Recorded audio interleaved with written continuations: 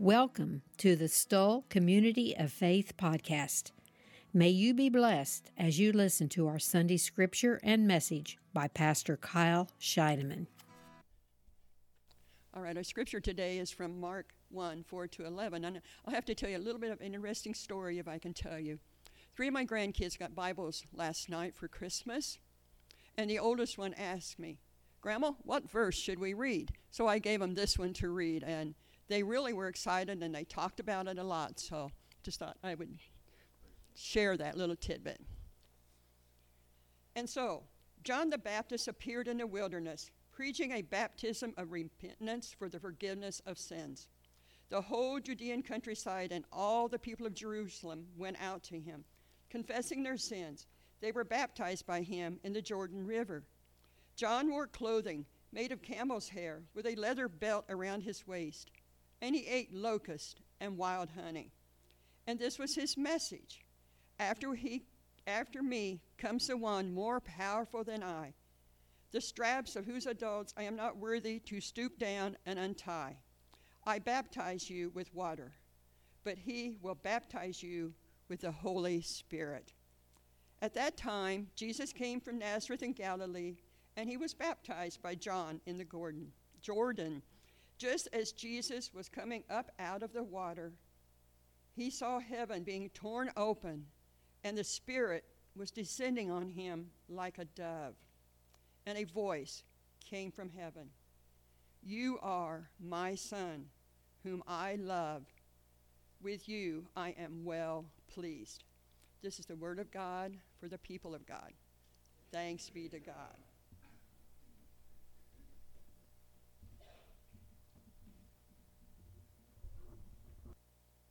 Thank you for sharing that reading with us, Carolyn. And now may the words of my mouth, but the meditations from all of our hearts be acceptable to you, O Lord, our God and our Creator, and by the power of the Holy Spirit drive away the chaff, that the kernel left behind might truly nourish us. We ask this in the peace and comfort of the Holy Gospels. Amen. You know, it just seems like we were here, Christmas, and already, as we start into our scripture, my gosh, 30 years have passed since we were last here. Man, when they say time goes fast, they're not kidding. So here we are. We were just thinking about Jesus was just still a baby just a few days ago when Matthew's version of the Christmas story was read, and Christ's Epiphany was yesterday, and it was celebrated all around the world. Now here's Jesus, and he's beginning his ministry. And we remember the baptism by John and the baptizer in the river Jordan. And now he only has about 3 years to preach and to teach and to heal. And then he's going to die on a criminal's cross, despite the fact that he did no wrong. And we know at the very beginning of his ministry, the end is almost in sight. And so his baptism was the beginning of his death. And he died by water before he died on Calvary. Now, of all the baptisms that you and I have probably witnessed over the years, most have gone without a hitch. Oh, there might be a little infant that might have kind of screamed out a little bit if the water was a little too cold when they got splashed, or maybe there was a little toddler that kind of wiggled free and started running back up the aisle before being scooped up and brought back up. Or what's that? There you go. So what's happened? See, yeah. And in the cowboy church services I used to do, we had baptism in stock tanks, and sometimes you might get into the tank, forget, oh my gosh, I left my smartphone in there, or my keys, or my wallet, But for most part, the baptisms just pretty much went according to plan. The words were spoken, promises were made, and by golly, somebody got wet. A question that I had asked me just a couple of weeks ago: what is baptism anyway? What is the big deal, you know? Well, I want to tell you what it is. I'll try to. It is the moment when God announces a claim on us through water and the Word. God announces that we are citizens of a new dominion, perhaps before we even know it. God gathers us in a love that precedes all human relationships, a love that comes before every family tie. And baptism announces that we belong to God, and how good it is to know that that happens at every baptism. According to our scripture text, there is no doubt that God the Father was claiming Jesus as his own when Jesus was baptized. And all the accounts that we have read and been told over the years lead us to an event that was accomplished by astonishing signs. As Jesus came up from the water, he saw the heavens were ripped open.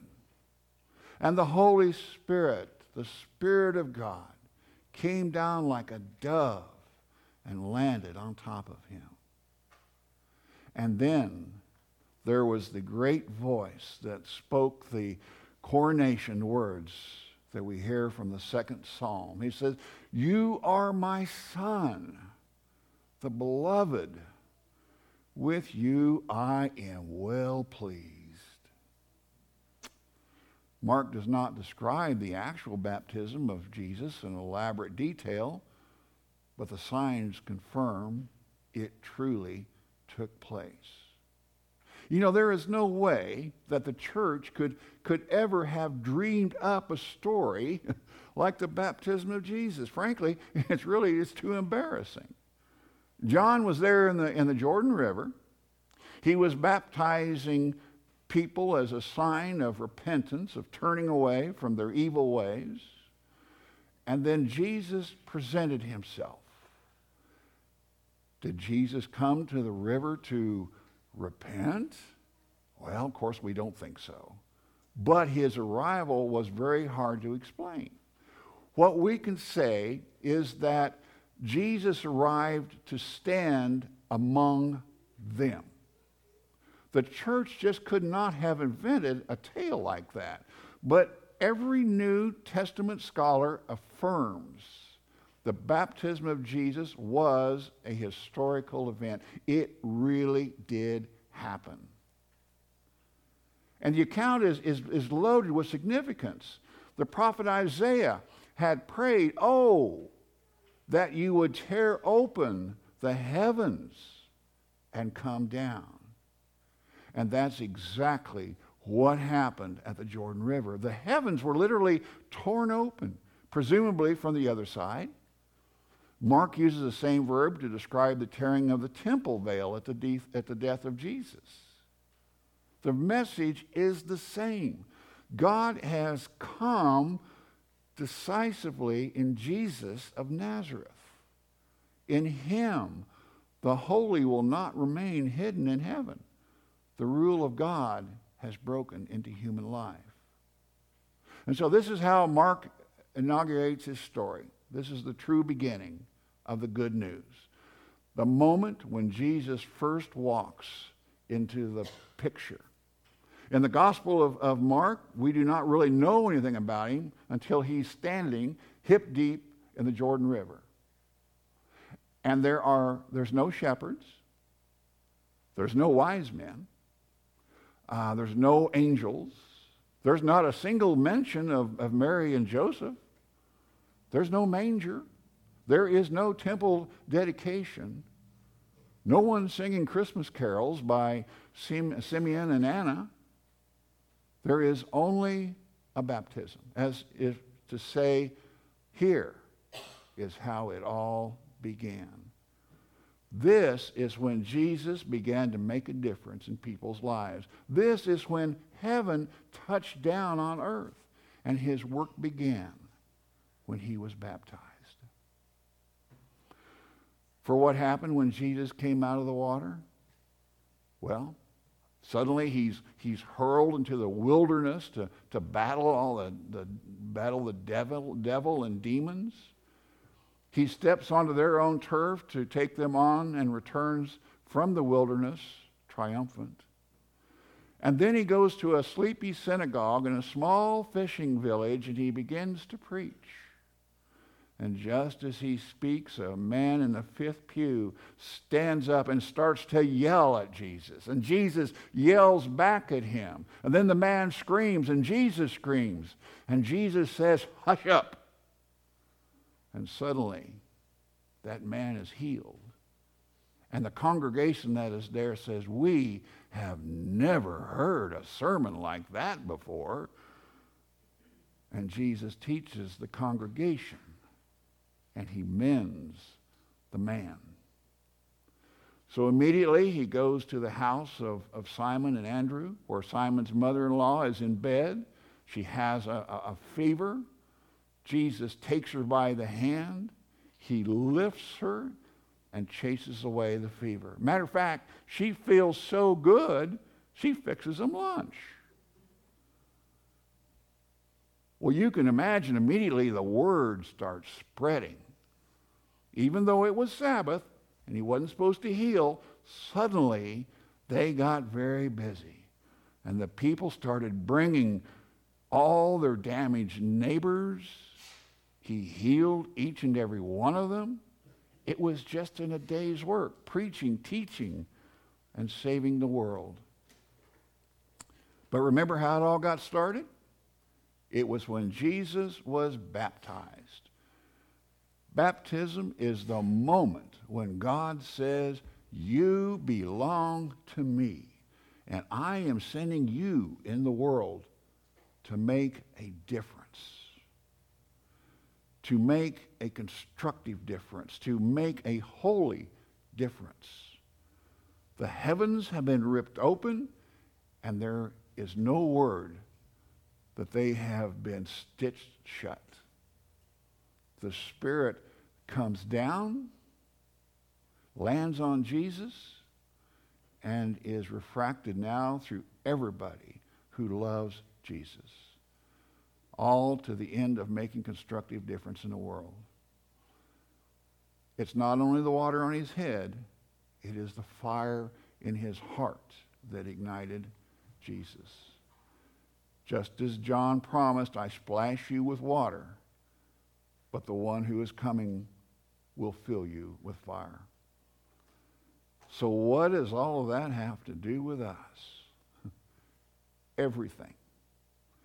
If Jesus saw a ripped open heaven, welcomed the Spirit, heard the voice, then something new is afoot.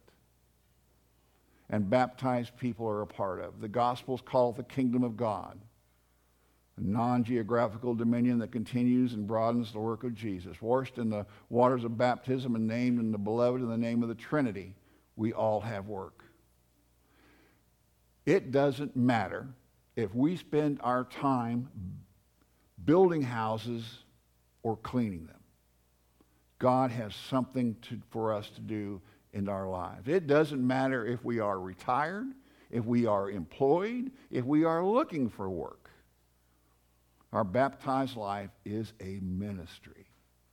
And whether we punch numbers into a machine or we make life and death decisions with just a simple stroke of a pen, what matters is that we serve God every hour of every day.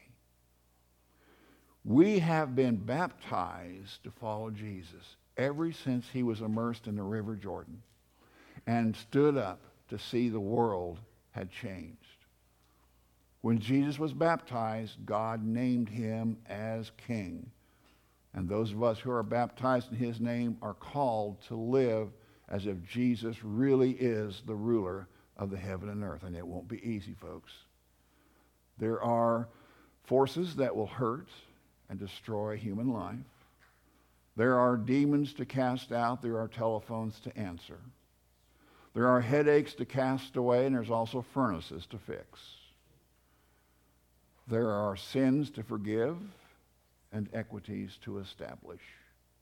But most of all, there are people who need a lot of love. And it matters what we do with the time that God has given to us. Baptism is more than knowing that somebody got a little wet. Baptism guides the way that you and I live. And what matters most is how we live after the water has dried. Christianity must be personal, but it's never private. We need baptism. We need Holy Communion. We need the preaching of the gospel. We need one another in Christian fellowship. Every congregation, every denomination must experience an ongoing reformation of its forms, its ways, and its means.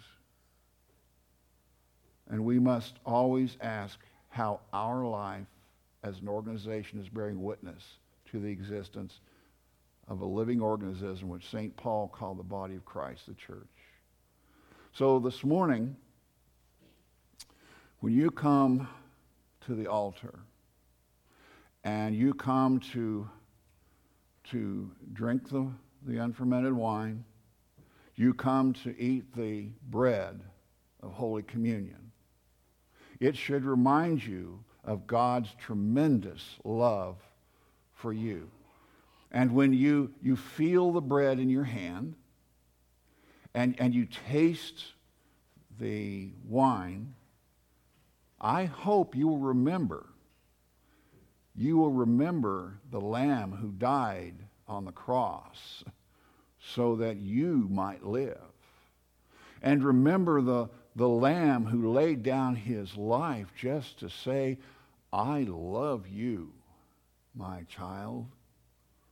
And remember the Lamb who is with you to forgive, to heal, to strengthen, and to restore.